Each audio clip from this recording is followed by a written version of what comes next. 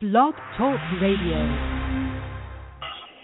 Good evening. My name is Ryan Miner. You are listening to A Minor Detail, brought to you by the Change Montgomery County Radio Network. And tonight is a special election edition of the show, and we're going to be talking about the Democratic debate last night. And I asked a group of panelists, all six of them, to studiously watch the debate, take copious notes, and to offer their valued and sage perspective on the show tonight. And if you've listened to these shows before, you know that they often get rowdy. And look, I'm a Republican, and I have I invited liberal Democrats on the show that are probably going to vehemently oppose everything that I say.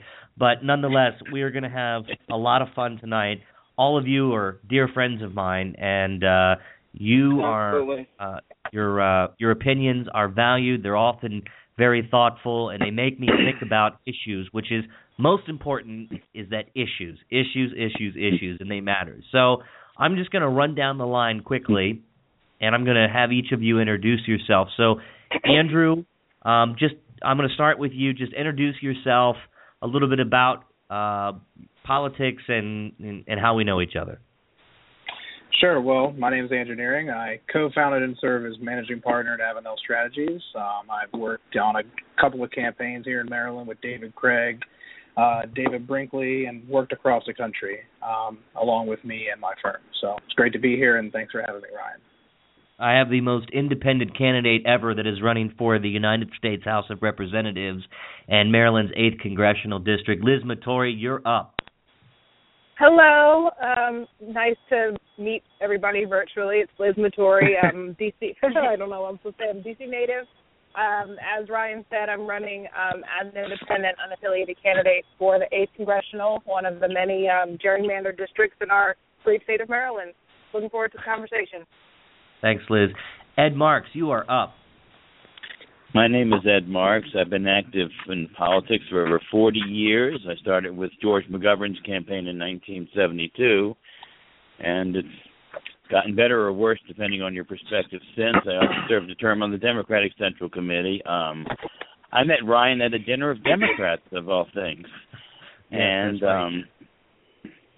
that's right. And so I'm active in Democratic politics here in Washington County at this point in my life, so I look forward to hearing everybody's perspective and participating. Thanks, Ed. All right, Erin Salvatore, you are up. Hey, I'm Erin Salvatore.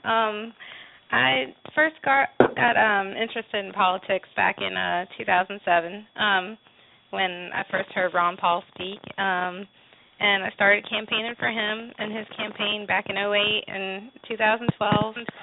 And I'm just a stay-at-home mom and a caregiver, but I'm a libertarian, and I'm here. Looking forward to speaking with everybody. That's awesome. Okay, Beth Rowland, you are up. Yes, I'm starting to feel like the oldest one here because my introduction to politics was campaigning for George McGovern and a guy named Bill Strong who was running for Senate in the state of Virginia. And if all y'all look in your history books, you'll remember that didn't turn out too well for Democrats. That was 4 more years with Tricky Dick, and then I think the country realized they made a big boo-boo. Sort of off and on in politics. I guess most recently was I campaigned for Brian Poffenberger in Washington County, and then left Washington County for the wilds of Berkeley Springs, West by God, Virginia, where we live now. Wild and wonderful. Awesome. Okay, thanks, Beth. Tim Boston, you're up. Hi, everybody. My name is Timothy Boston. I'm the founder and entertainment publicist with Christopher Boston PR. I'm also a licensed real estate associate with Long & Foster Realtors. I am a registered Republican and native Annapolitan here, and I've always enjoyed participating and being involved in political, non-political issues in the area. Awesome. All right, let's get started. Thank you, panel. I'm going to moderate this thing, and so if you're having your cocktail now, go ahead and take a drink. because we're probably we're going to need it. Really see us? I got my bottled water with me. Yeah, well, even better. So, okay. So let's start out. We had 5 candidates that showed up to the debate, and we'll just go ahead and get the 500-pound donkey or elephant, as you will, out of the picture. Joe Biden wasn't there because we don't know whether Joe Biden is going to run for president, and that'll be a question that we'll talk about towards the end of the debate, based upon what we heard last night. Is there room for Joe Biden in this campaign? We'll hold off on that question, but he was not there. I think they kept his podium warm. He didn't show up, and personally, I'll just add this as the moderator's flexibility.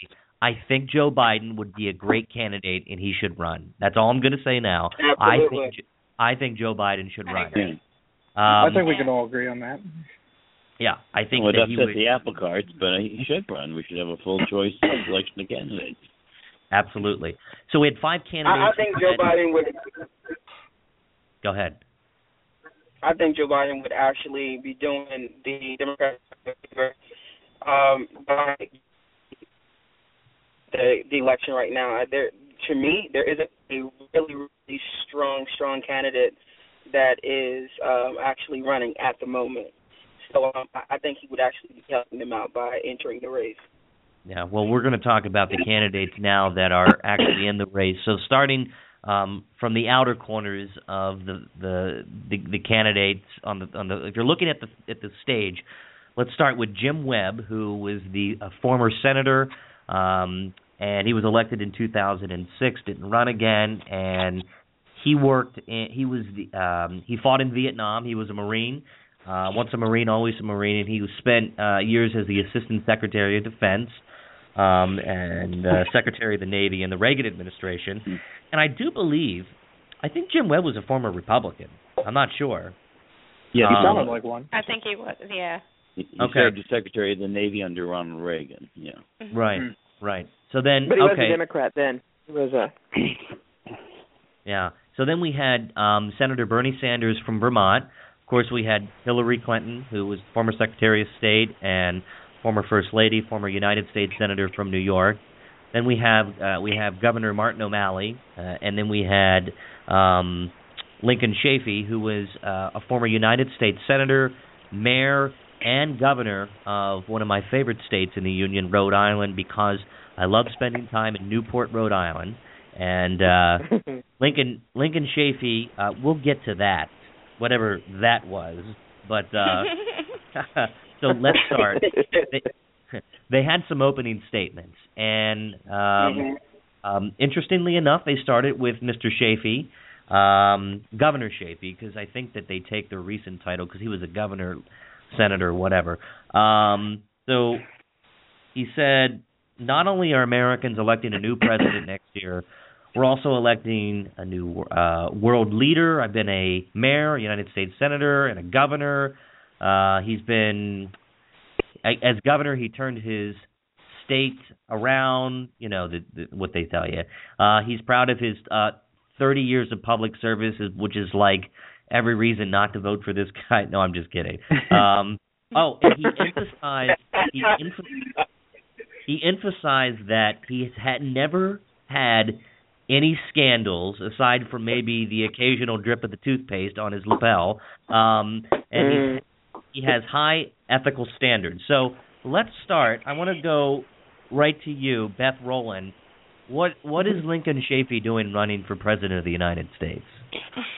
I'm a Democrat, and I think the more in the field, the better. But yeah. I think he's a gadfly, and I personally thought, if you want to make aspersions about Hillary's issues and others, say it straight up. Let's not tap dance around how I've never said a bad word in my life. I just thought it was so disingenuous. But a couple of times I thought he looked like he wasn't entirely there. He was trying desperately to keep up. I want a field in the Democratic on the Democratic side, but I'd like it to be a really viable candidates.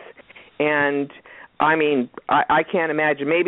Perhaps he too was jockeying for a position as a running mate. But I can't believe that he was completely serious.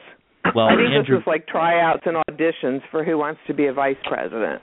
Yeah, Andrew Nehring, you analyze politics for a living, and you work with candidates. Is there any strategic advantage that, or electoral advantage for a Lincoln Chafee on a national ticket? From what I can see, from what I saw him, that was the first time I'd seen him until last night, or even heard of him. I don't think he's very formidable. I mean, I know he tried to emphasize the no scandal, 30 years public service, I voted against this, I voted against that. But just because you did that and just because you haven't had any scandals doesn't make you qualified to be president of the United States. And, I know he was a governor.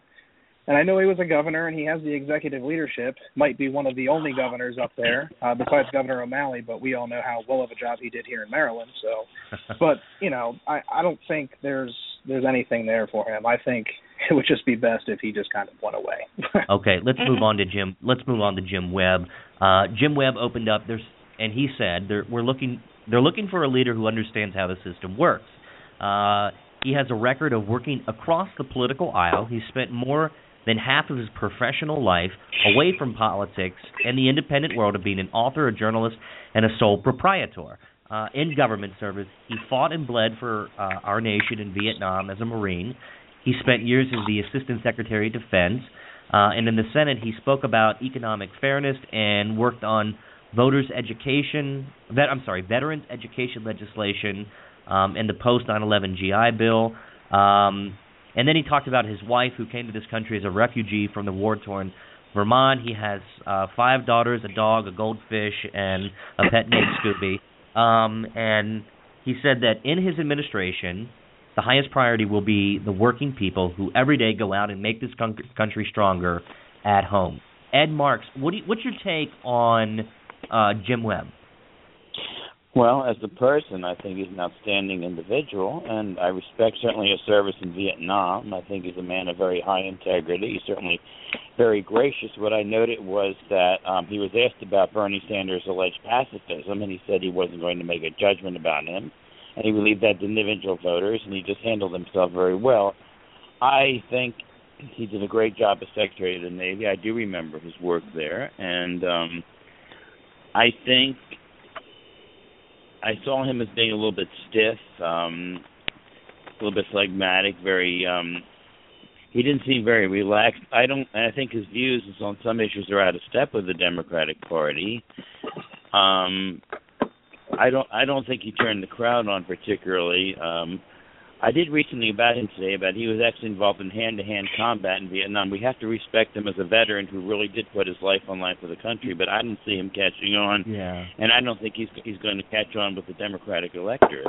Well, I think he's standing at like 1 or 2% in the polls, and not only that, if you remember back to 2006 when they had when the Bush administration was having a meltdown, and that's when they lost Congress and Democrats took control. Nancy Pelosi became Speaker and Harry Reid became the Senate Majority Leader. And Jim Webb upset George Allen, the former governor of the state of Virginia. Right. And George Allen was a United States Senator.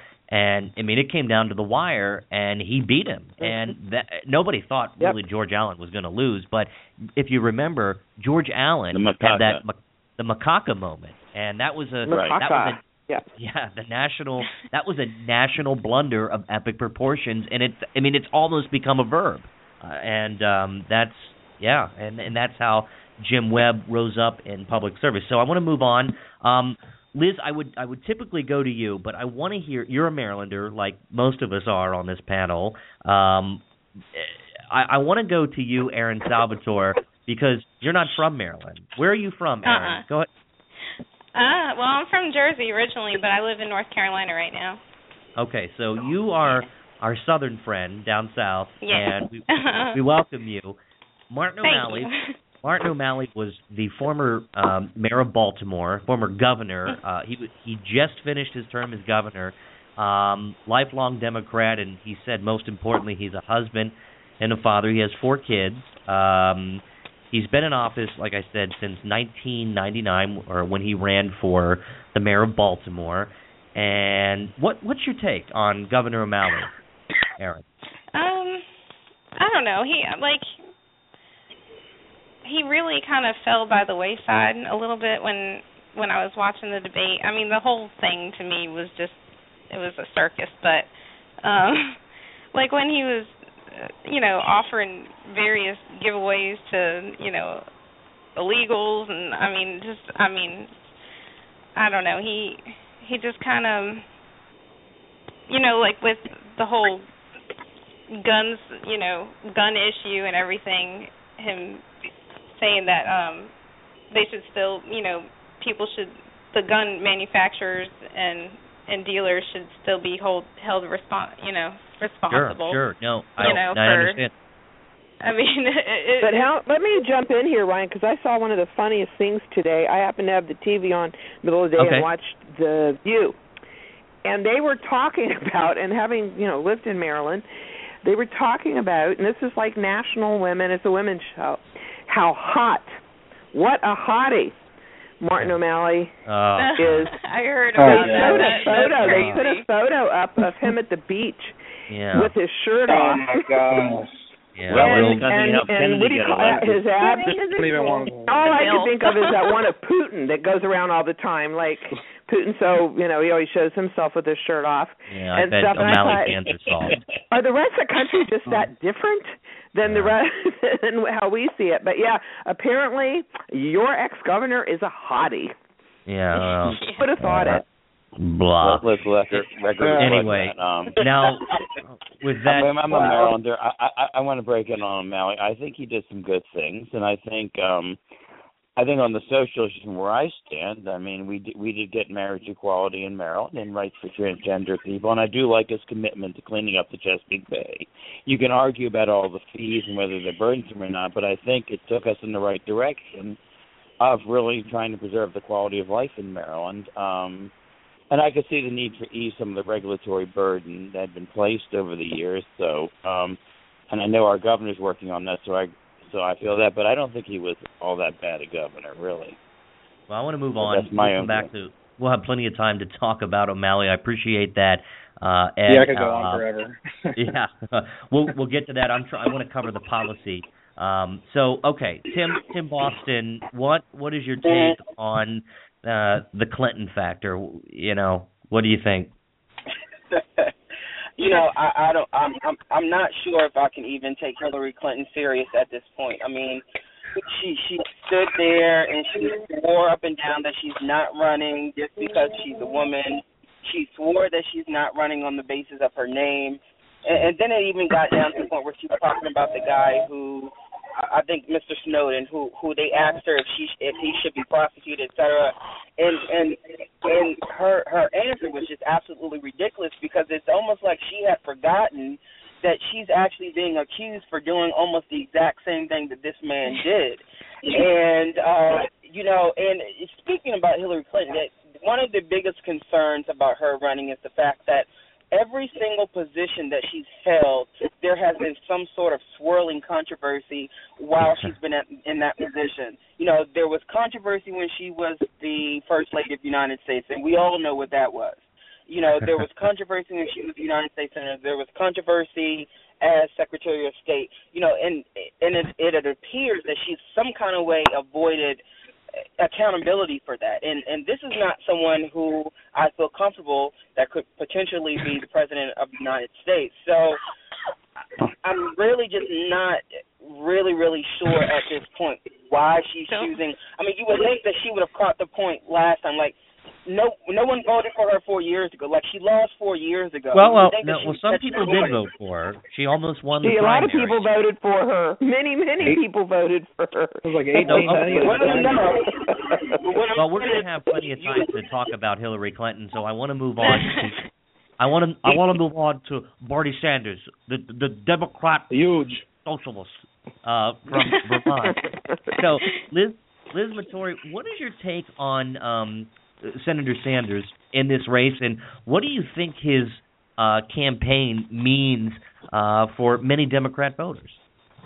I felt really bad because I was wondering if he's related to Lewis Black, because he has like a very I love. What about his use of quagmire? He's from Baltimore. Quagmire. I think he's great. Quagmire.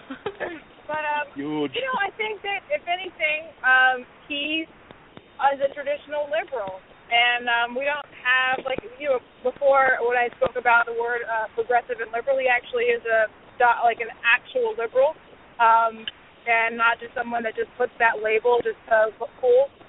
He really, I think he believes it in his bones, and I think that that's very commendable. But, yeah, I mean, most of the country, if you think O'Malley is too liberal for the rest of the country, I think, Bernie Sanders is 20 million times farther. But I think Democrats like him because of his passion and some of his great ideas. But, in their view, if O'Malley's too far, then, what's Bernie? Well, do you think that I'm looking at the heart and soul of the Democratic Party, and I'm looking at the heart and soul of the Republican Party, whatever the hell that might be right now, because I don't know what it is. Did you define that? Yeah, whatever. So, it's like, who is pissed off at who today? That's the heart and soul of the Republican Party. No, I don't mean to disparage the party. But that makes a distinction. If you look, there's such a contrast between the way the Democrats debate it and the way the Republicans debate it. Oh, yeah, Amen. I agree with that. You had the discussion on issues. You didn't hear the kind of ad hominem attacks. You didn't hear people calling each other names and trying to say who can come up with who can say the most outrageous thing. And most importantly, you didn't have people feeling the hate. That's because you didn't have Donald Trump. You had an adult debate. The Democrats, they all around each other. There's no real daylight. What do you have to do with the Republican debates? Okay, so I want to go. I don't really know about. Okay, I want to keep going. I know, I appreciate that. It's hard sometimes with radio, but we're going to manage this. Liz, you've been part of these panels before, and we just keep moving. Okay. I'm looking at the transcript, and I'm looking at. Okay, so blah blah blah blah. Anderson Cooper. By the way, let's address Anderson Cooper. I thought he was fantastic last night. I don't know about you guys. I thought he did a good job too. I thought he was good. Yeah. Guns were blazing as soon as he opened the question up to Hillary. That was. Oh yeah, I love that. I have to admit, I expected a pillow fight with questions, but I will say he raised a good point. Anderson Cooper pleasantly surprised me, and look, I don't have any beef with Anderson Cooper as a journalist. In fact, I think he's one of the quality people that are now in journalism. He's done a great job. His questions, I love how he followed up. If they did not answer the question, he said, "Look, you didn't answer my question. I'd like to have an answer to that." That was good. He was professional, and I think that that was the perfect person to moderate a CNN Democratic debate, and I don't think that he could have done a better job. And the other moderators that were there and the supplementary people, they also did a good job. And I think all around they had total control of the debate. I mean, of course, candidates will go over their time limits, and they agreed to the rules of the debate. And like you heard Jim Webb say like 25 times, "Oh, I just want some time," and it's like, okay, well, step up and take it. So he whined a little bit, yeah. Yeah. Okay, so I want to start. Erin, Salvatore, they started out by asking Secretary Clinton, Hillary Clinton, they said Anderson said plenty of politicians evolve on issues, but even some Democrats believe you change your position based on political expediency because, as we know, Hillary Clinton was against same-sex marriage. Now she's for it. She's defended the president's immigration policies. Now she says they're too harsh. She supported his trade deal a dozen times, and she even called it the gold standard. And now, suddenly, just as of last week, Hillary Clinton is against it. Anderson asked Secretary Clinton, will you say anything to get elected? So, Erin, Salvatore, does Hillary Clinton say anything to get elected? Absolutely. Of course. Without a doubt. Oh, yeah. I mean, she's a politician, sure. She changes her stances on issues like she changes underwear. I mean, it's a little graphic, but and it's so funny how she pulled the woman card. She pulled the woman card as soon as possible, as soon as she could last night.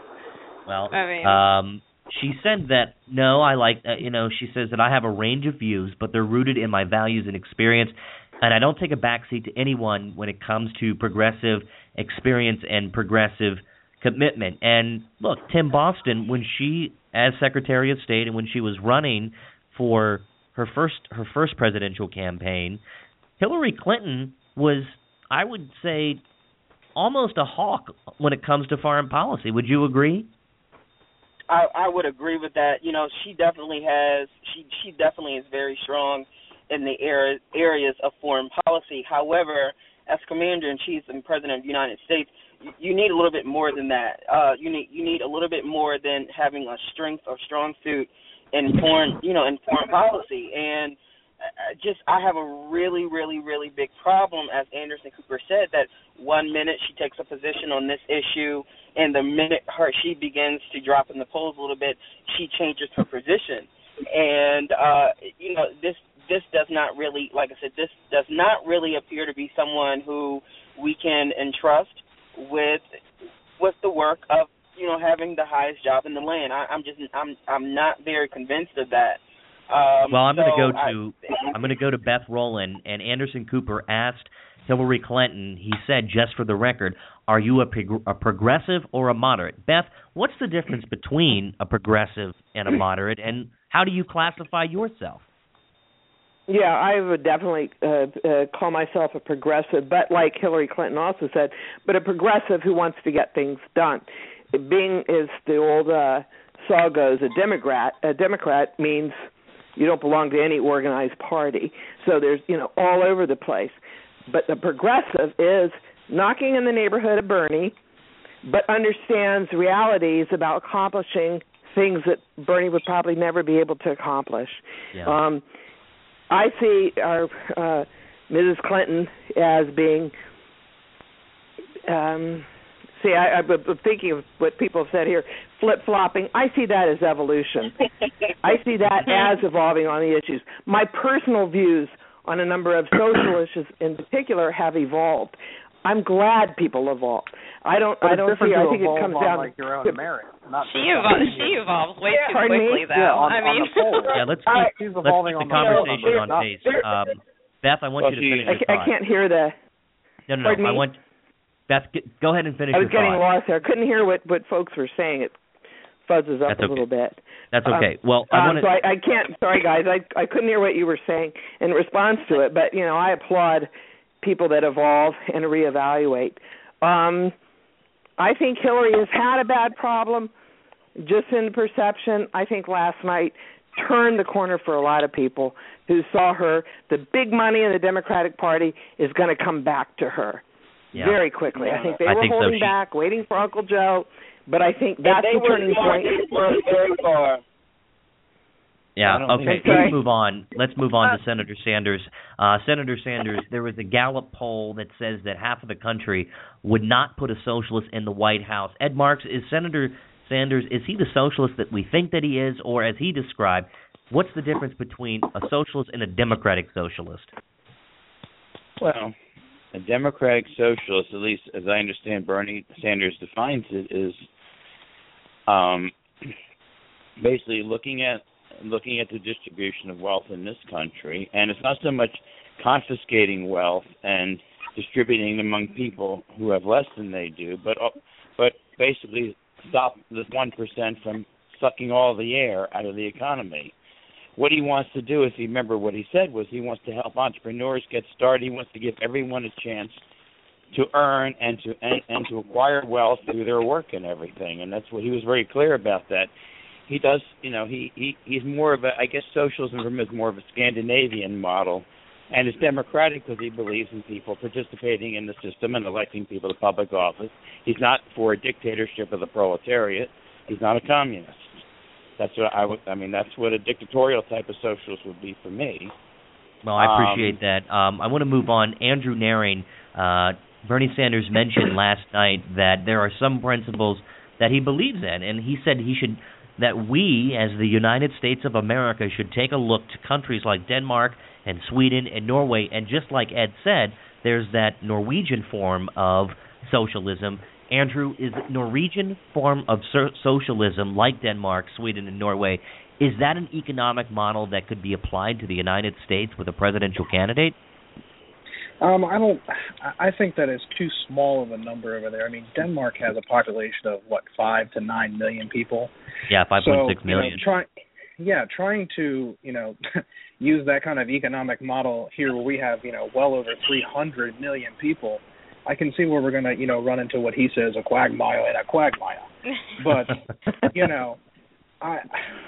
I want to believe that we can give free college and all these free things, but at the end of the day, we got to be realistic about what the economy and what America can afford. We can barely afford what we're doing now, and adding just more and more and more, and taking on more, it becomes a burden not just to the United States but to all the taxpayers. So I think, right, like you said, there is some middle ground to be made on what we can do fiscally here in the United States, but I think we need to be realistic and not compare countries that have a population less than the state of Vermont. Anderson Cooper followed that up, and almost to your point, Andrew, that the Republican attack ads will write themselves in a general election. He supported the Sandinistas in Nicaragua. He honeymooned in the Soviet Union. And just this weekend, he said that he wasn't a capitalist. Liz Matory, if you said any of those things running for the United States House of Representatives, do you think you'd have a hard time winning? I wouldn't have. I don't even know why you honeymoon in the Soviet Union. And then when it was Soviet, I don't get that part. That's the part that I was like, what? No, it's gorgeous. But it's interesting. I think now I was listening to everybody talk over a couple of minutes ago, and it's interesting. I knew that the Republican Party had been having trouble finding their footing, but I think after the last night and even tonight, the Democratic Party also is having a reset as well. If you all remember, like in the Clinton era, the Clintons actually brought the Democratic Party to them, and they did kind of like a reconfiguration with the Obama administration, and so that's why everybody's like running around saying that they're progressive, because our values as a country kind of shifted. Particularly with gay marriage. Gay marriage exponentially. I mean, anybody who changed their opinion on gay marriage it was a profound shift. I did. That couldn't be like, exactly. And I think that the entire country who did change their opinion, some people didn't change their opinion. It was a huge moment in time. So I think to say that Hillary just was a part of that transition, just like some of our country. Yeah, okay. Thank you so much, Liz. That's fantastic. So I want to go on. I want to go to, let's see, I'm moving down the transcript. So Senator Sanders, they're talking about basically the economic model. And he even admitted, Tim Boston, that he's not a capitalist. Do you think that comment alone was a defining moment in that debate? I think what we saw there is, I think we saw Senator Sanders, I think we saw him quickly coming up with an answer that he felt was best, that would not lead him into more tough questions following up, because he saw how tough Anderson Cooper was. But I think that he answered very, very sincerely. I think he was very honest, but I think it was also very strategic in how he answered, because he knew that however he answered, there was going to be something else coming for that. So I watched him very carefully. I watched his body language, and he tensed up a little bit when, I don't know if anybody else saw that, but he definitely tensed up when they began to ask him that question there. So I think that there was definitely a specific reason, maybe strategic reason why and how he answered that question and those related questions. Yeah, they were talking about electability, and then Anderson Cooper, he switched directions, and he went over to Lincoln Chafee, former governor of Rhode Island, and he said, he's been everything, Lincoln Chafee has been everything but a socialist. He was a senator from Rhode Island, and he used to be a Republican. I mean, he was sort of that classic New England Republican, but I mean a little bit more so than, say, Olivia Snow or Susan Collins or the Republicans up in New Hampshire that I know of. And he said, so Lincoln Chafee, just a fun fact, he's been a Democrat for a little more than just 2 years. And Anderson Cooper asked Chafee, why should Democratic voters trust you? Why should Democratic voters trust you that you won't change again? So I want to ask you, Beth Rowland, do you trust Lincoln Chafee? Oh, of course not. Stays on that side. No, I mean the short answer is of course not. I like I said, I think he's a bit of a gadfly. I think he's fun. I mean, you got to admit, at least the Democrats are fun. And I'm not quite even sure why he's there. I mean, wouldn't you like to sit down with him and say, why are you doing this?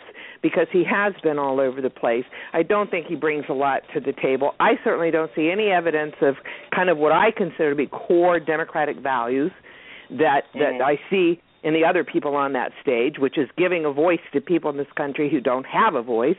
But I don't see that. So I kind of personally wondered, why is he here? You know, what's going on? And as I said, I think maybe he was auditioning for the understudy kind of role.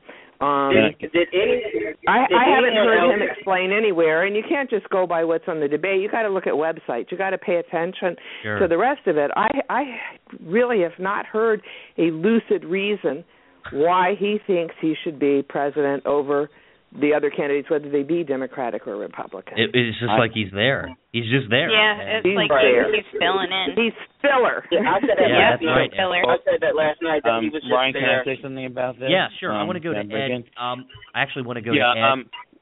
Well, one of the things is that you have to remember about politicians. Politicians are used to being center of attention. They get very impressed with themselves, and they like to be the center of attention. Not as much as someone like Donald Trump who's got to be center stage, or for that matter. But they really do get impressed with themselves.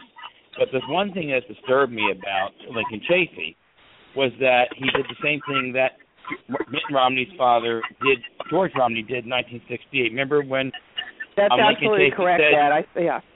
Let me finish what I'm saying. Okay, on the first day he got to the Senate, he had to vote on repeal of Glass-Steagall. Well, he didn't know the heck what it was. It was his first day. Yep.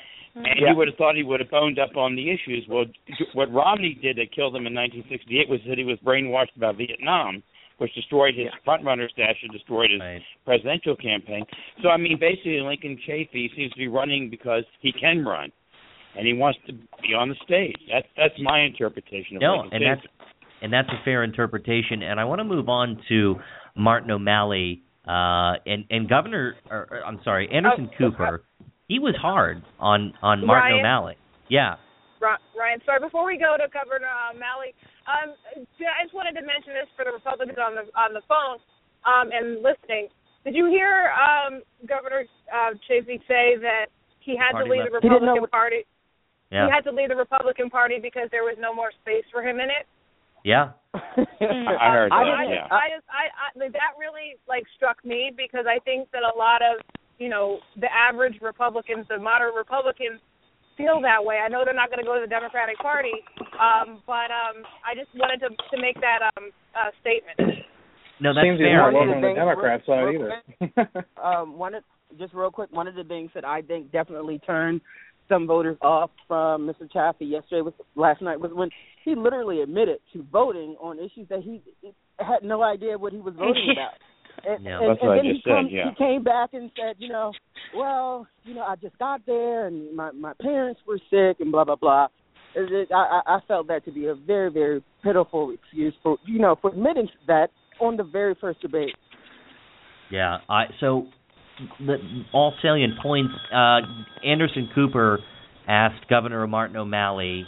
He went in to scrutinize his record, and he said that the concerns of voters about you is that you tout your record as Baltimore's mayor. And as we all know, we saw it. The city of Baltimore just this past April exploded in riots and violence in April.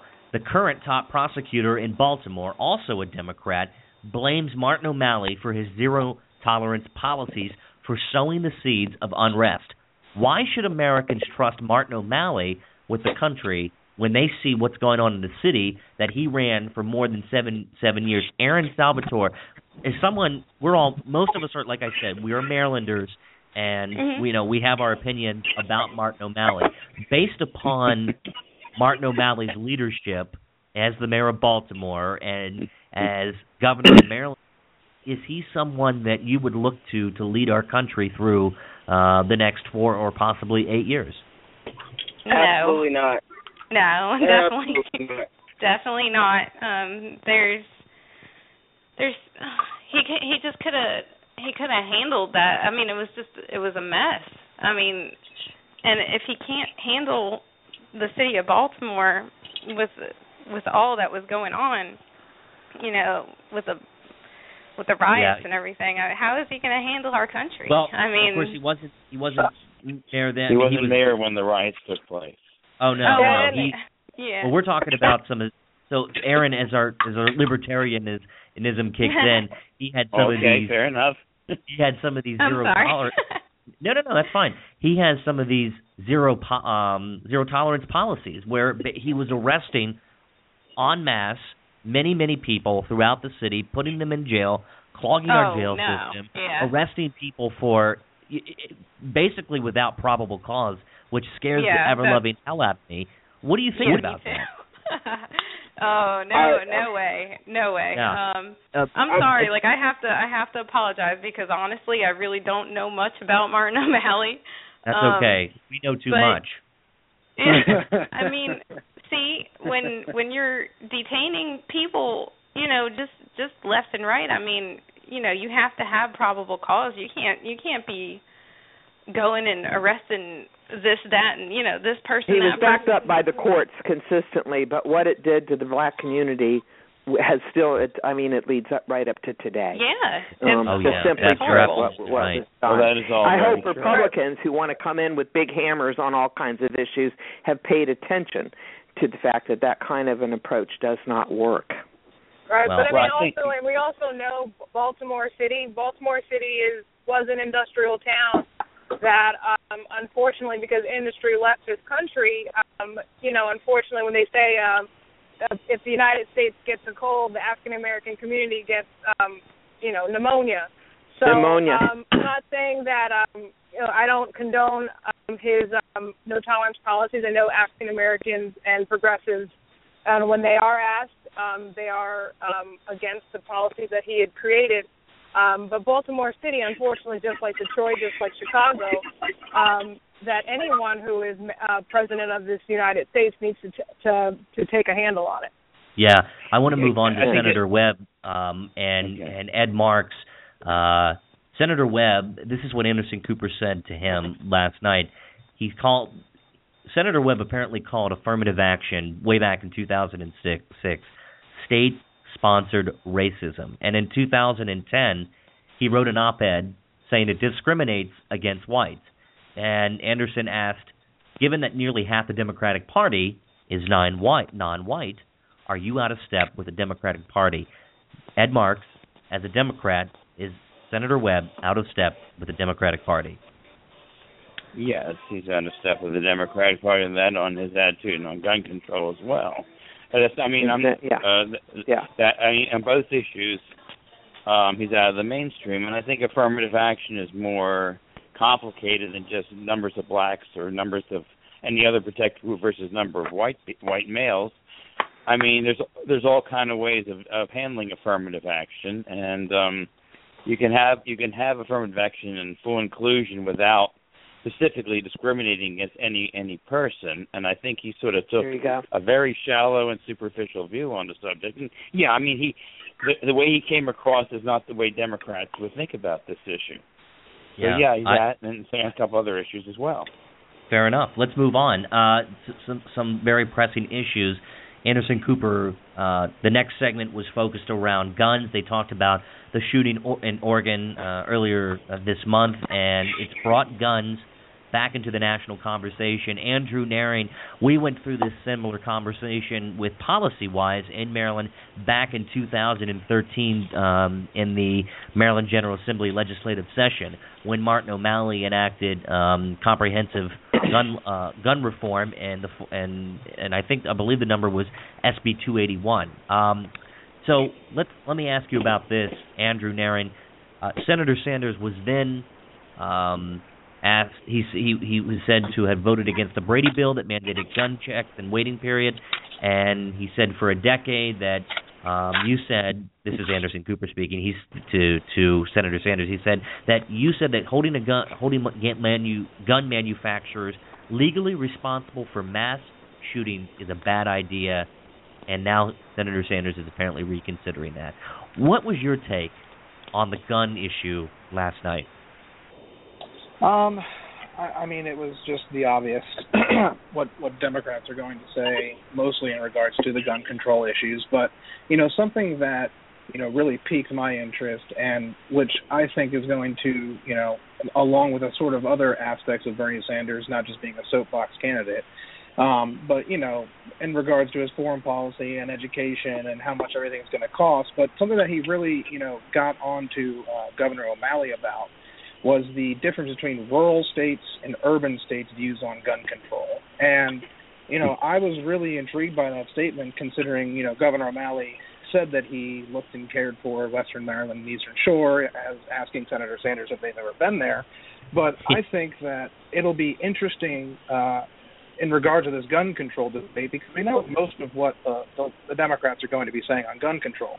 There might be some reasonable, things that we can do to compromise, but we'll never see Congress do that. But I think for Sanders, Senator Sanders should define that difference of what voters feel like in rural areas as compared to urban areas in a Democrat or Republican state, I think is something that should be for interpretation.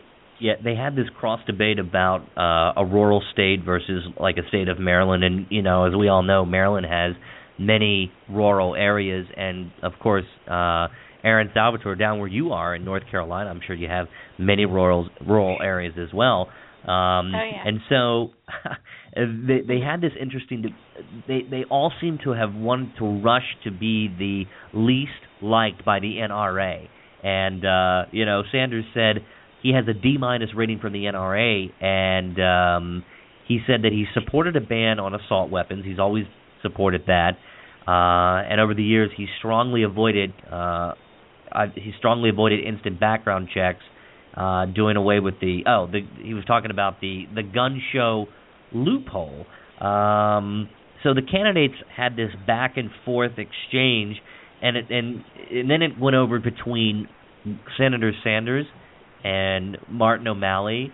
Martin O'Malley, Beth Rowland, in 2013, as we just said, he said he had to overcome a lot of opposition in the leadership of his own party to get gun control passed. And he said that we passed comprehensive gun safety legislation not by looking at pollings or looking at what the poll said. We actually did it. What's your take on Governor O'Malley's his gun bill that passed in the Maryland General Assembly way back in 2013? Who are you asking that of, dear? I'm sorry, I was asking you, Beth. Go ahead. Oh, I didn't know where we were going. Repeat where you were asking about O'Malley. Yes. I didn't understand the question. Go. No. Fair enough. I'm sorry. We're radio's always sometimes tough to interpret that, but nonetheless, Governor O'Malley passed comprehensive gun reform in 2013. It was called SB 281, and it was controversial. And do you think that Governor O'Malley would have a record to run on and present that nationwide before the American people, and would they buy into it? Absolutely, and I think that's why you saw Bernie, our dear Bernie, backtracking, that realizing that he had been on the wrong side of the angels on this particular subject, and the tide is turning. We're very close to a tipping point if we haven't already reached it. And if it can be explained, and that's, again, the matter of Democrats communicating what we're about as a party, if it can be explained what gun control would actually mean, not the kind of lunacy that it's a sign, then I think, because I think people are fed up. Yeah, go ahead. Can I follow up on that a moment? Sure, please. Yeah, well, gun control consists of basically of expanded background checks. It's not about confiscation. Right. I want to talk about O'Malley in Maryland. O'Malley was a little disingenuous. He did not build consensus on the Eastern Shore or in Western Maryland to get the bill through, good or bad. Montgomery, Prince George's, and Baltimore City rammed the bill through the legislature where 70% of the population is, and they ignored the people in Western Maryland and then on the Eastern Shore. The rural delegates and the rural senators did not support it, and it's very unpopular. I live in Boonesboro now in Western Maryland. I know it's very unpopular out here. It's just the votes are in the urban area in Maryland. Mm-hmm. Yeah, absolutely. Ryan actually was a part of that was actually the first time I actually jumped headfirst into Maryland politics when they were pushing the legislation through the counties. And here in Montgomery, what happened was like when you had the presentations to our community, unfortunately what happens is you have like a lot of the very loud and very passionate people who might not even live in the state come to block any sort of restrictions on what they call the Second Amendment. And I would love an opportunity to really absolutely correct. But and so that's the issue. Unfortunately, is like all these things are happening all at once. Each one of these situations, whether it's urban violence or mass shootings or what have you, these are all different issues. And yes, we do have the right to bear arms. So, like, what can our country do? What should our country do? What we need to do as a country without any of this, extremist stuff getting in the way? Yeah, I want to move on. I want to skip down a little bit in the debate, and we'll come back. I'm going to go to you, Tim Boston, and this is a topic that is near and dear to my heart because I would consider myself a 10th Amendment activist and someone that supports leaving it up to the states. And Erin, Salvatore, I think you and I would have a lot to agree on about federalism and states' rights. Yeah, states' rights. Yeah. Senator Sanders was asked last night about a measure in Nevada to legalize recreational marijuana on the 2016 ballot. And they said that you probably smoke marijuana. He said he smoked marijuana twice. It didn't work for him. And Tim Boston... did he inhale? Did he inhale? Senator Sanders said that they all inhaled. Yeah, that's the point. He said if he was a Nevada resident, how would you vote on this the ballot bill about marijuana? And he said he suspects he votes yes. Are Democrats coming around on libertarian principles of letting people do what the hell they want to do with their own bodies? I think that this is a little bit more than, making recreational marijuana, commercializing it or decriminalizing it, et cetera. I think this has a bigger question into if they continue to do otherwise, you will continue to see the overcrowding of jails and different issues that everyone is seeing that this is being caused by this thing not being taken care of. It could very well be controlled, just like you see alcohol controlled. It could very well be controlled, just like you see cigarettes controlled. On the other hand, I do see I've been talking to a lot of people about their concerns of it getting into the wrong hands of children, et cetera, but it could definitely alcohol, cigarettes. Be, right, exactly. This isn't something that is just going to be, you would make one decision and you're not going to have any issues, but in the long run, would the states or would the federal government benefit from making recreational marijuana legal? And, it appears that Senator Sanders agrees, and so do I. Well, first of all, I look at the Republican field, and many of the Republicans, including Chris Christie, who I hope that he drops out tomorrow from the race because he is an absolutely worthless. Do you know something we don't know, Ryan? Yeah. No. I if I did, I would blog about it. Here's the thing, Chris Christie. I mean, he's talking about strengthening marijuana laws and putting more people in jail, and there's one philosophy. Now, as a libertarian and as a libertarian Republican, I thought one of the best moments last night was when some of the candidates really embraced those sort of libertarian limited government ideas as it relates to marijuana legalization. And Erin, Salvatore, let's talk about some marijuana legalization. Should it be legal, or should we continue with some of these drug laws that continue to destroy many lives, leaves kids with a criminal record for the rest of their life for a nonviolent defense, that are clogging up our court systems, that are hampering people from getting real life skills, and leaving people in jail for being caught with a damn dime bag on the side of the street? Is that the right thing? Amen. That's what I was just going to say. I really feel about it, We're all in agreement that that's not. It should be at least be criminalized, if not legalized. It's like, how are they going to? Okay, the government should not, have any kind of rights over what you do in your personal life, anything. The fact that, there's such a war on drugs, it's crazy. Go after the murderers, the rapists, Well, let me just ask a question. Do you want to fly in an airplane where the pilot has been token on a J? I don't, and I think are you comfortable with that? One person's right stop where another person's right starts. So if you're token on a J on an airplane, then you're endangering the lives of people, and it's not a victim of crime Absolutely, and I think that all that needs to be factored in. If you look at what some of the police forces in Colorado have already said is the incidence of accidents, and I don't much care one way or another. I think it's a states' rights issue. But I'm listening to the people who are out in the front lines, and what I've gotten the feedback out of Colorado is that it's not that simple. It's not A-OK, because there are people on the roads driving cars, just like there is with alcohol. There are people on the road drinking as well, alcohol, that doesn't mean we should add to that number. We don't deal with those folks that drink and have issues well enough. I'm not prepared to take on another whole segment that's going to need some kind of help when we don't help what we already have. I'm just relaying what I've heard, and cops don't like it.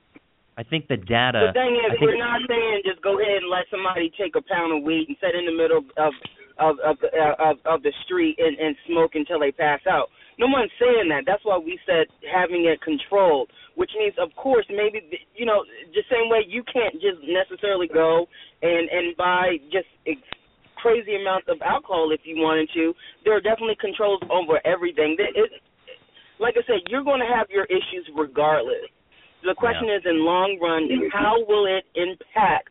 How will it impact just being this issue? Well, I want to go back to the debate, and I appreciate this crosstalk because it's important. And Beth Rowland, just to quickly follow up, there's a lot, oftentimes, in what I don't understand with Republicans who claim that they are conservative, who claim that they support a liberty agenda, and basically keeping government the heck out of people's lives. This is what they espouse. This is what many Republicans espouse.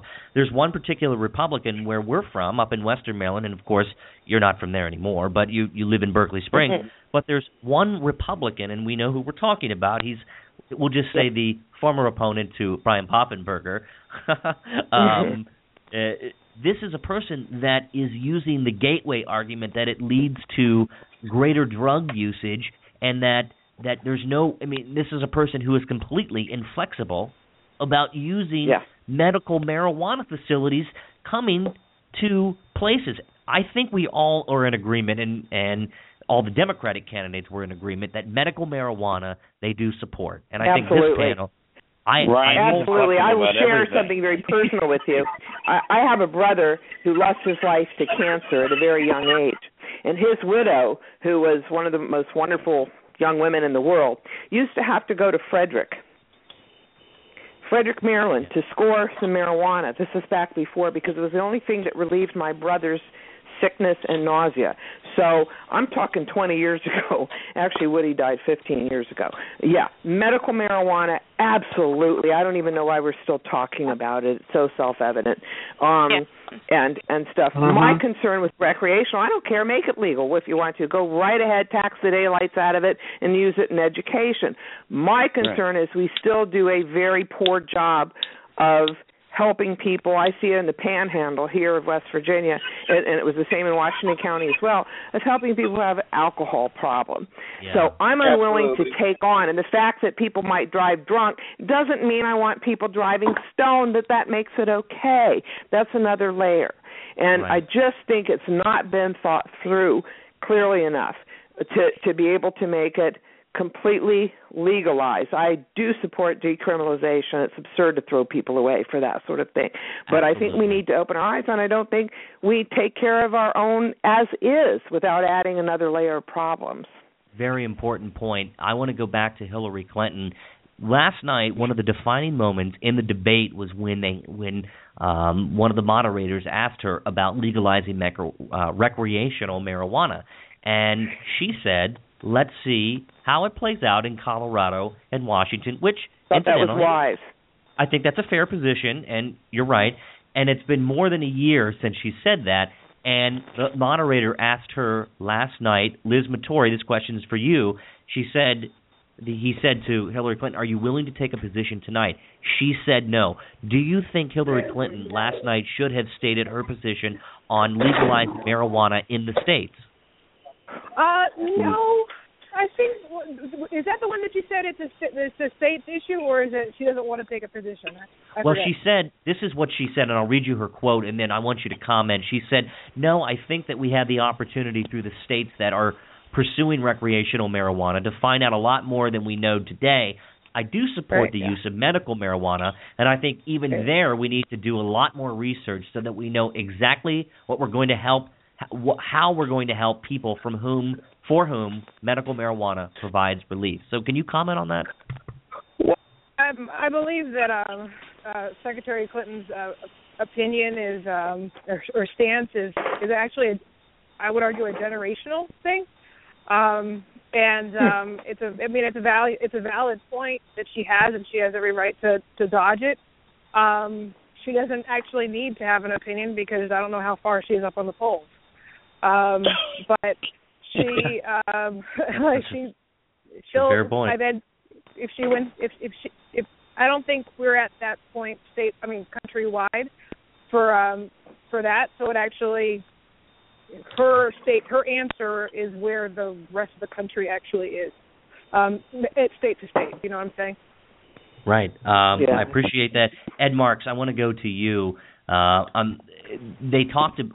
Ed, you often talk about on your own Facebook about Republicans being obstructionists, and I think it's a fair point in some respect. I don't always agree with you, but nonetheless, Don Lemon asked... you would. So they talked about the Republican Party being obstructionist, and they asked the candidates how they're going to work, if they were getting elected, how they would work with potentially a Republican Congress. And Ed, was there a candidate last night that you believe would have the best opportunity to work with a Republican Congress? That's a good question. A lot of it would depend on how a Republican Congress was composed. I don't think any of the Democratic candidates could work with the Freedom Caucus or the Tea Party people. They have an agenda and they don't want to compromise. I think probably Hillary would, in terms of compromising, would probably be the best candidate on that score. But the problem that I'm seeing is that it's fine if you oppose liberal answers or you oppose, but I'm not hearing... You can't be something with nothing. They don't like Obamacare. They don't like the immigration bill, but they're not really coming up with constructive alternatives to it, positive alternatives. These people are not Jack Kemp. They're not coming up with novel proposals to include people or to address the problems. They simply want to say no. So if people say no, then none of the candidates would work. But I think Hillary and Bill have had experience working with the GOP, so probably she would be the best one of the candidates running to do that. Jim Webb could, but he's too far out of step with the Democratic Party to be viable. But do you think that someone like Jim Webb, who is perceived more as a moderate, would be able to, if he were to be elected president and first win the nomination and then be elected president, do you think that he would be better able to reach across the aisle to Republicans and actually come together and have consensus and build from the inside out and develop sound public policy? No. Yes, I think Hillary said no. I think that in the sense that he comes from, his background is from a rural, more Republican-oriented area. He's a man from Southwest Virginia. I think he could. The problem is that even with Jim Webb, there has to be some give on both sides. I mean, I think he can speak their language. So I mean that is one plus in his corner. Let's move on. I want to talk about the NSA question that they got. Anderson Cooper asked Governor Chafee and Hillary Clinton. He said that both of them voted for the Patriot Act, which created the NSA surveillance program. He said, you've emphasized civil liberties and privacy during your campaign, but are those two things in conflict? Erin, Salvatore, should the NSA be spying on us? And who would be the best person who is running for president currently to stop illegal spying on American citizens? Hell no, the NSA should not be spying on the American citizens. The only person, of course, in my opinion, to stop the NSA is Rand Paul. I mean, it's just. Yeah, no, I don't know. Listen, this is Lincoln Chafee's response, which I think was actually a fair response. He said that he doesn't regret his vote. He said, as long as you get a warrant. I believe that under the Fourth Amendment, you should be able to do surveillance, but you need a warrant. That's what the Fourth Amendment says. And in the Patriot Act, Section 215, it started to get broadened too far. So Lincoln Chafee said he would be in favor of addressing and reforming Section 215 of the Patriot Act. Andrew Nehring, has the Patriot Act gone too far, and do you think that the Democrats on stage last night would halt the illegal spying on American citizens? I do think the Patriot Act has gone too far. I mean, like you said, the Fourth Amendment gives everybody a reasonable expectation of privacy, and I think, there are certain things we post online that are public, but there are still things that we all expect to be private as well. Even if we go to measures to safeguard that, which the NSA and these data collections and metadata programs are just rapidly collecting. But I can't speak specifically for a candidate that would want to, dismember this policy. But I believe that the candidates that were up there, they do disagree with, this type of over collection, over spying on our citizens. How they would go Andrew, about you still there? Yeah, I'm still here. Can you hear me? Hello? Hello? Can you hear me? Ryan, can you hear me? I can hear you. Okay, perfect. I can hear you. Okay, but, as to say that a candidate, specifically what policy they named, I don't know what they could do, but I think that they all kind of have a general consensus that what the NSA currently is doing with the Patriot Act, with PRISM, with the metadata that they're collecting, I think that any American should want that to at least come to a reasonable halt, and there should be some compromise, to make sure that we are safe, but also by not intruding on our privacy as well.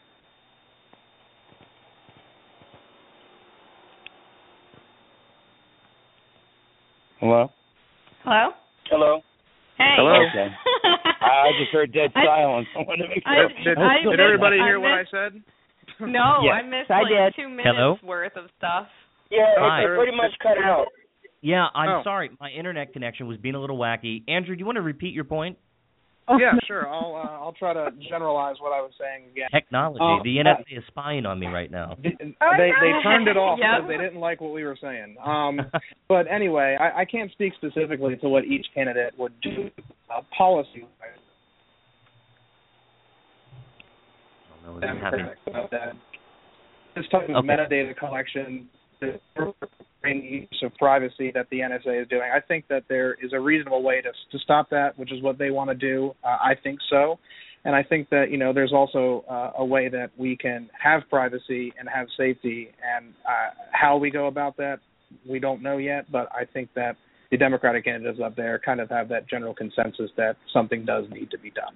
Fair point. Let's talk about in some specifics of best, worst moments last night, and let's go. This is going to be a rapid-fire session for the next, 20 minutes. We have until 9:30 because I know Beth Rowland is probably getting sleepy.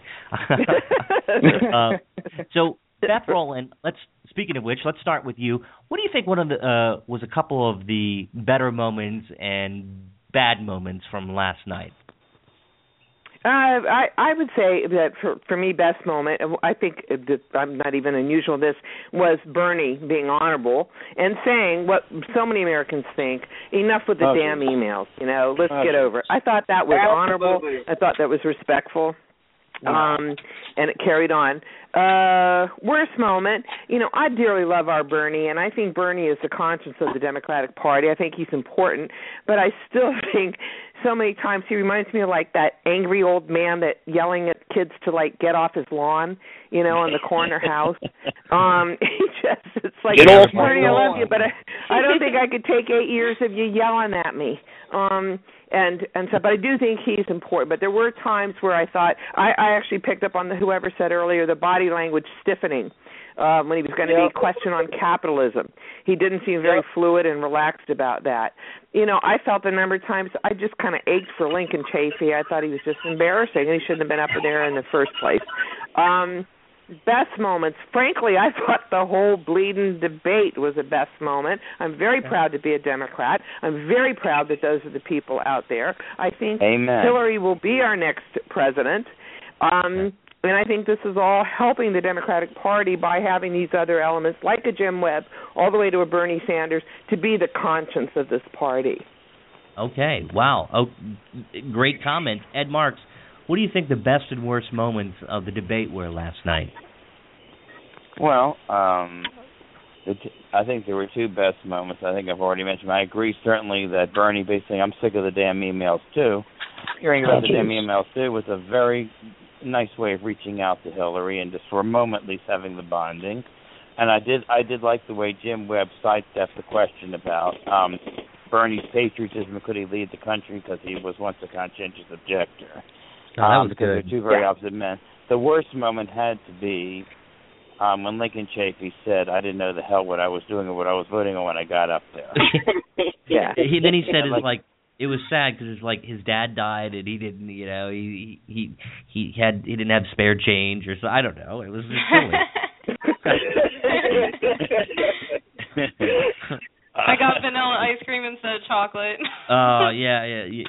I will say there were not a lot of bad moments up there. I mean, some of the candidates were stiff or defensive at points, but I think, they all carried themselves respectfully and like adults. And, Okay.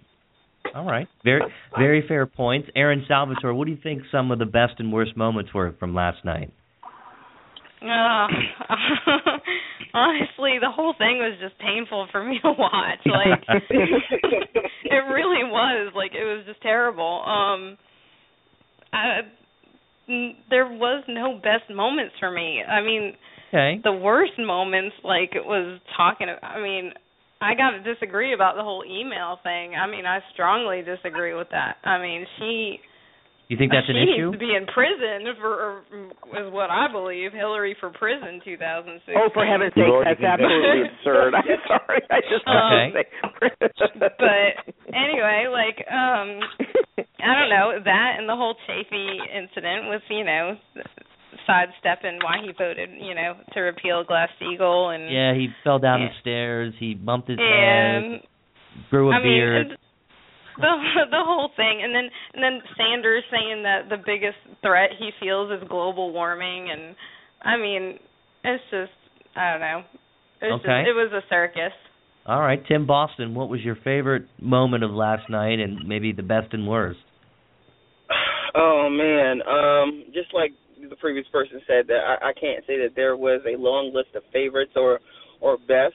I can tell you that it was a mix in between favorite and worst when sitting there watching Jim Webb going, pick me, no, it's my turn. And I found that to be like, what am I watching, the debate or the Rugrats show from Nickelodeon? Like I found that to be like, so that kind of, I chuckled a little bit, but then that also bothered me. And then as the other people have said, about Bernie Sanders kind of reaching out a little bit to Hillary, saying, let me help you out a little bit. People are tired of hearing about the emails. But on the flip side, I'm tired of hearing about it because I want to see something done about it, okay? She admits that she did something wrong, okay? And I don't want to hear, oops, I'm sorry, and then just move right along. I don't want to hear that. I want to hear, yeah, I'm sorry, and here's the accountability that I have. Here's the consequence that I have. There's no way in God's green earth, as long as Hillary Clinton has been involved directly or indirectly in politics, that she did not know when she was sending those emails whether or not there was going to be an issue with that. I mean, come on. Yeah. There's no way that she didn't know that. Absolutely. There's absolutely nothing transparent about that. I definitely had an issue with... Okay, all right. I definitely had an issue with Martin O'Malley. It's almost like he was pushing himself to crack a tear when he began talking about the issues in Baltimore, and he got really serious, and his forehead got kind of like wrinkled up a little bit. I found that to be very rehearsed and just really, really fake. I did not find him to be very sincere last night at all. But as the other caller said, there was not. Clearly, the Republican debate was the best of the two. I'm just saying. Okay, all right. Well, let's move. Let's keep going forward here. Liz I heard Ed. Liz Matory, who knows a thing or two about some debates. Let me ask you, what do you think? What was the best and worst moment in your opinion? Right. So, as a former Democrat, I do think substantively we talked about a lot of the things that our country is dealing with in this debate as opposed to the previous ones. The other ones, maybe because of the amount of people that are running, was all about personality, but this one was actually about some of the issues. In reference to Bernie Sanders' statement on climate change, actually, the point that he's trying to make, and he didn't make it fully, is that because of the places that are hotter, it's getting even hotter, and resources like water are becoming a lot more scarce. And so that's actually going to happen in the next 50 years. There's going to be more stress, and so therefore more conflict. He didn't quite bring it all the way back. I also think about the negative thing about Anderson Cooper was that, the one time that the 1%, 2% of the vote candidates had an opportunity to speak to the national audience, he really didn't pay attention to them. I think he was too focused on Bernie and Hillary. Personally, I don't think they need more press, but if you're supposed to be, opening the debate for people to learn more about the candidates, you should have been a little bit more respectful of particularly Senator Webb. Yeah, he did sound like he was whining, but unfortunately he was making the point that Anderson was actually, in fact, not paying attention to number 5 and 4. Okay. Fair point. Andrew Nehring, what do you think? Best and worst moments of the debate? Well, my worst moment might be a little twofold here. We heard a lot of the candidates speaking about free tuition, less war, gun controls, etc., take more from the wealthy. But, a lot of them failed to actually tell us how they are going to do that concretely, and I think that would have been vitally important to the American voters to actually hear that. Also, in regards to this pandering by Bernie Sanders about the emails, I think the emails are a very important issue. And I think just scapegoating it away from as a political witch hunt because of what one person, Kevin McCarthy, said, who wasn't even on the committee, I think it's irrelevant. Because, I read an op-ed from Trey Gowdy in USA Today. I don't know if anybody else here did. Oh, for heaven's sakes, how could you quote Trey? But it was phenomenal. Hold on, ma'am. Let me speak here. Because, that committee has interviewed 41 new witnesses. 7 of them were eyewitnesses, 50,000 new documents from the ambassador and from the Secretary of State. This is a legitimate inquiry, because either right now, I believe that's Beth, you are satisfied with an incomplete investigation, or you just might be unconvinced. You had a bipartisan report that was to be the end-all. This is Republican dirty trick. You have a bipartisan accountability report. as it relates to the public record. That's what I'm trying to say here. The other report failed to interview all of these brand new witnesses. They failed to get 50,000 new documents, and they failed to legitimately answer the inquiry's question. And what is that happened? And we have failed to answer that. So this is an unsatisfied inquiry. It hasn't been completed, and it seems that the public record at least needs to know what happened. We are owed that to the American people. Because the most transparent administration is not transparent. Yeah, the Republicans cut security for the embassy. That certainly didn't help. They should investigate Nixon would be a saint today by today's standards, and you guys vilified him for spying on that. This is gross misconduct. All right, let's keep moving. I want to move on to the Obama administration would be as harsh on Hillary as they were Petraeus. That's all. Okay, let's keep going. I wanted to bring up a few points, and we'll go to another rapid fire. We have about 10 minutes, and by the way, you guys are great. This is engaging. It's a lot of fun, and I really appreciate your time. You could have been doing anything else on your Wednesday night, and you chose to spend it with me, little old me. And so here's what I'm reading, and I've read some analysis of the debate, and I don't agree with some of it, but and this question is more engineered toward the Democrats on our panel this evening. So do you guys think that there was a lack of diversity up there last night? Absolutely. Absolutely. Well, go ahead, Ed, and you go first. Yeah, go ahead. Me? Yeah, Ed. I think the full range of Democratic Party opinion was represented up there. I think it was a diverse group of people, different styles, different approaches to public policy. Certainly, most of them were left to center, but there wasn't as much demographic diversity as should have been. But in terms of public policy perspectives, I thought there was. Okay. Some people suggest... Yeah, I would have to agree, too. I think that the points of view were represented. That's important. And the differences in the Democratic Party, if you want that diversity, you have a free and open way of acquiring it. You can be a candidate. I get very tired of people say, I don't see diversity. He said, were you up there on that podium? If you want to whine about diversity, you get up there yourself. Yeah, so won't let people up there. So Ryan, all the more. Yeah, Liz, go ahead. Yeah, that's one of the reasons why I left the Democratic Party. When you go farther up in the Democratic Party, they aren't really about diversity for the good of the order. They're really there for the vote.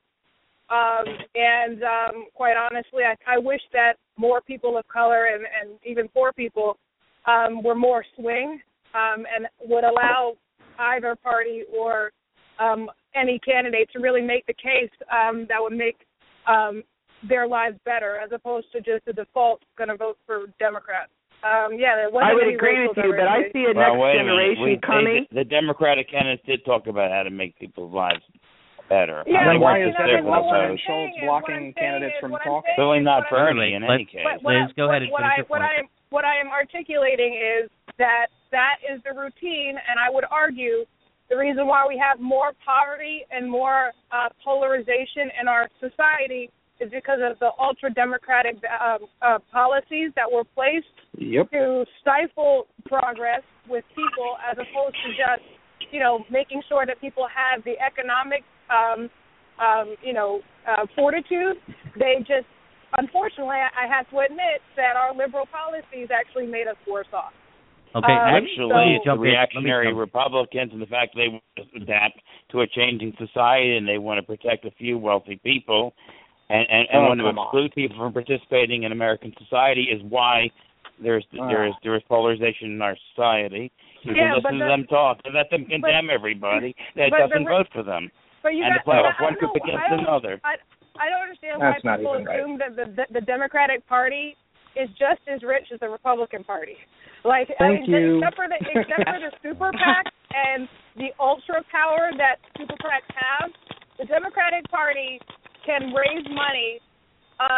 With any corporation, the president will give it to the Republicans, the vice president will give it to the Democrats to hedge their bets. It's the same coin, two different sides of the coin. Well, let me jump in. Bernie Sanders is accepting no contributions from any PACs or any corporations. That is true. That is true, Ed. I want to jump in here as a point of personal privilege of the moderator. I'll give you my favorite moments. And my favorite moment, this is more of a broad generalization, was the congeniality among the candidates that just wasn't there with the Republicans. I felt like, even though that I disagreed with many of their positions, they were respectful, they were courteous. You can tell that they absolutely did not hate one another, or they weren't ready to fire back with a quip in response to a certain candidate. They talked about policy, and that was important for the American people to hear and to understand. And now we talked about a lot of policy on the Republican debates, but last night I felt actually relaxed watching it. I wasn't like, oh no, what's going to happen, or I don't want to cover my eyes. Another great moment last night was when they were talking about the NSA, when they talked about civil liberties, and when they talked about Edward Snowden and spying. And it made me feel like, look, libertarian principles, and I'm just speaking from my perspective, that the liberty agenda is not limited to just a party. If people go out and embrace some of these ideas that libertarians are supporting, and I'm taking a total leniency here with my own partisan beliefs, I think it was important. I think that there was common ground to be found, and absolutely, I think absolutely, that there was some policy that really can cross over.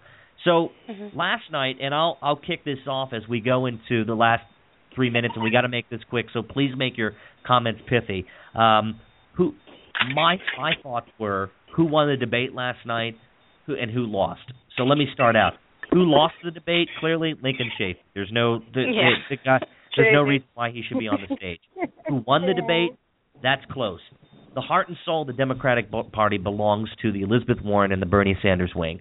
To me, Bernie Sanders represented many of the Democratic ideals. For me, Bernie won the debate last night. So, rapid fire, Andrew, Erin, who won the debate last night and who lost? I'd have to agree with you, Bernie.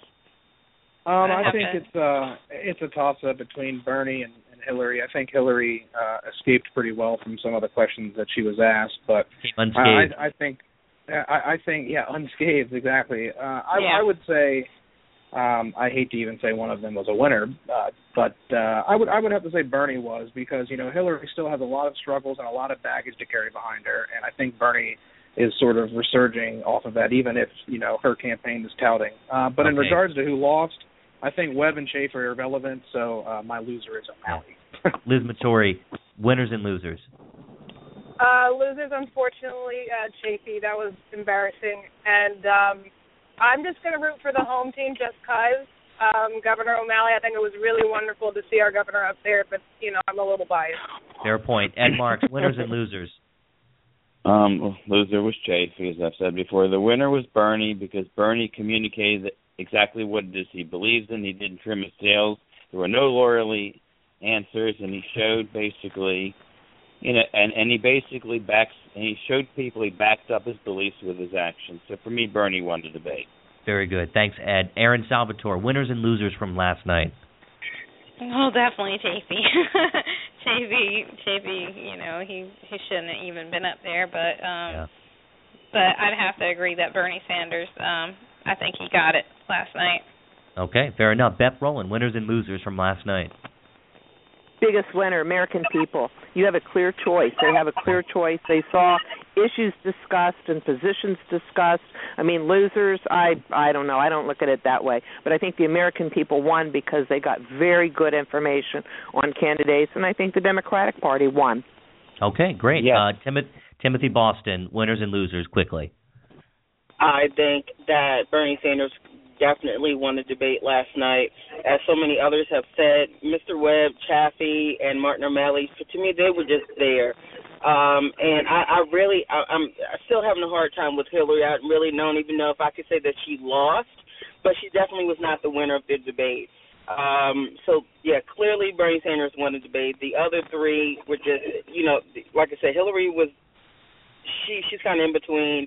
The other three were just pretty much there. Okay, well, we're at a consensus that Bernie did pretty well. Hillary maybe in second place, and then of course the rest of three were just inconsequential. But and Liz said Martin O'Malley, and O'Malley had a pretty decent closing statement in all fairness. So panel, we are at 27 seconds left.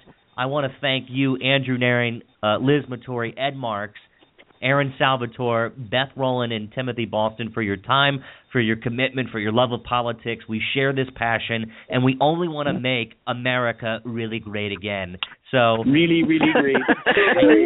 Thank you all so very much. What are you doing, Donald, and leave a all right. Thank you, guys. You have a great evening. God bless. Take care. Thank you, Ryan. Take care. Thanks for having us. Night. Thanks, Ryan. Have a good Bye-bye. All Good right. night, everybody. Good night. Good night.